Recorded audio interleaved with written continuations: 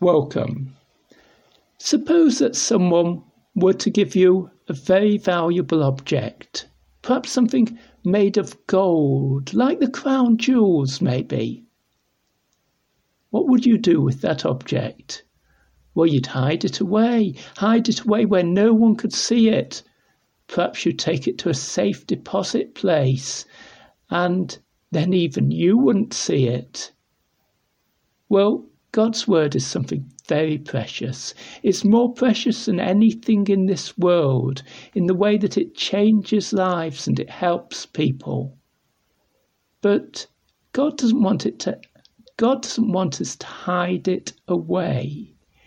Jesus told a story once about a lamp. What do you do with a lamp? You wouldn't hide it away, would you? You wouldn't hide away the light under your bed or in a basket? No, of course you wouldn't.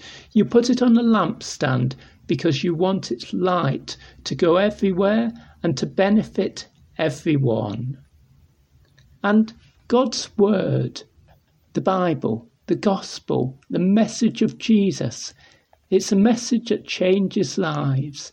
It's a message that, like the light, is to go out everywhere. So Jesus said, when you listen to God's message, pay attention. When you're at church and you hear the sermons and someone is explaining the word of God, pay attention. Use it in your life, share it with other people. The more you use it, the more you will gain from it.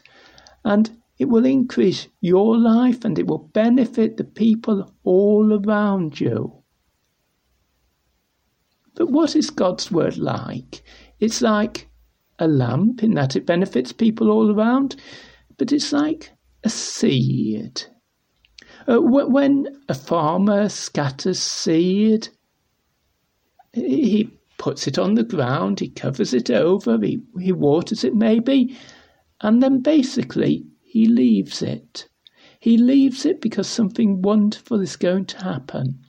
That seed, all by itself, with nothing of his power in it, that seed is going to sprout and grow into a strong plant that hopefully will in the course of time bring a harvest.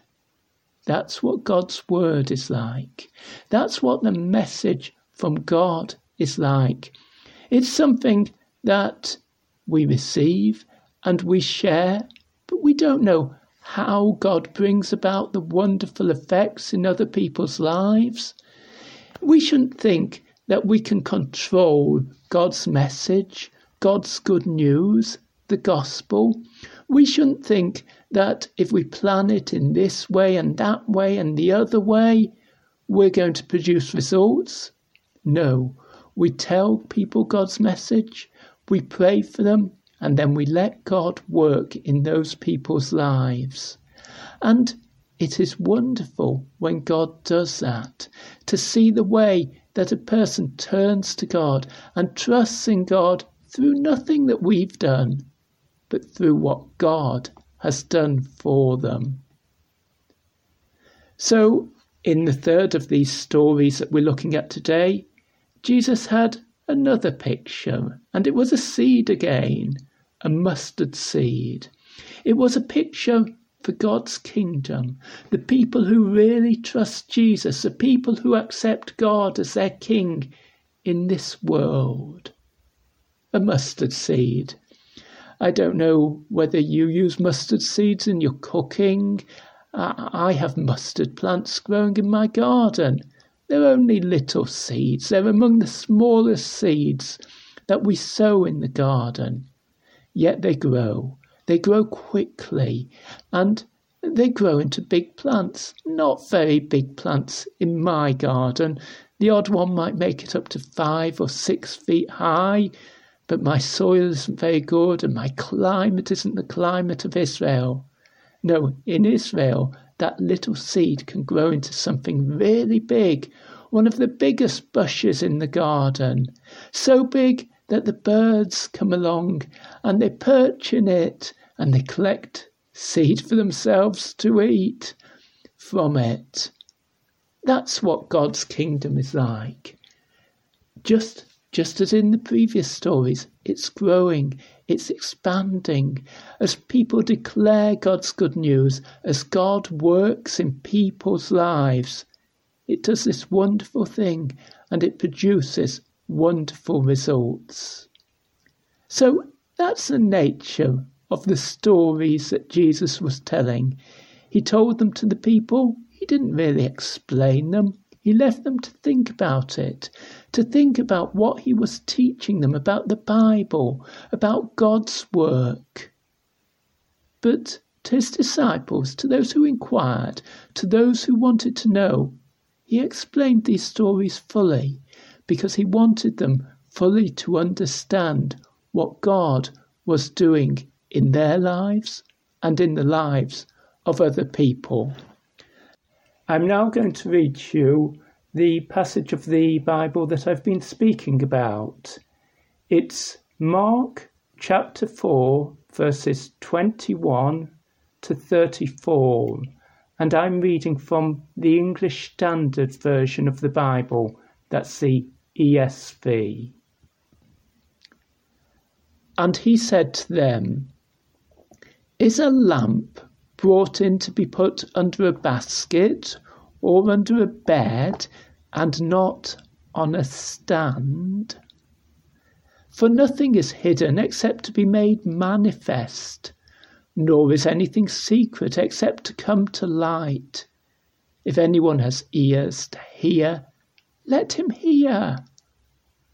And he said to them, "Pay attention to what you hear. With the measure you use, it will be measured to you, and still more will be added to you. For to the one who has, more will be given, and from the one who has not, even what he has will be taken away."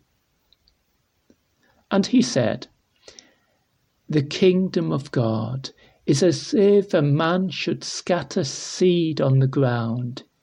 He sleeps and rises night and day, and the seed sprouts and grows, he knows not how. The earth produces by itself first the blade, then the ear, then the full grain in the ear. But when the grain is ripe, at once he puts in the sickle, because the harvest has come." And he said, "With what can we compare the kingdom of God, or what parable shall we use for it?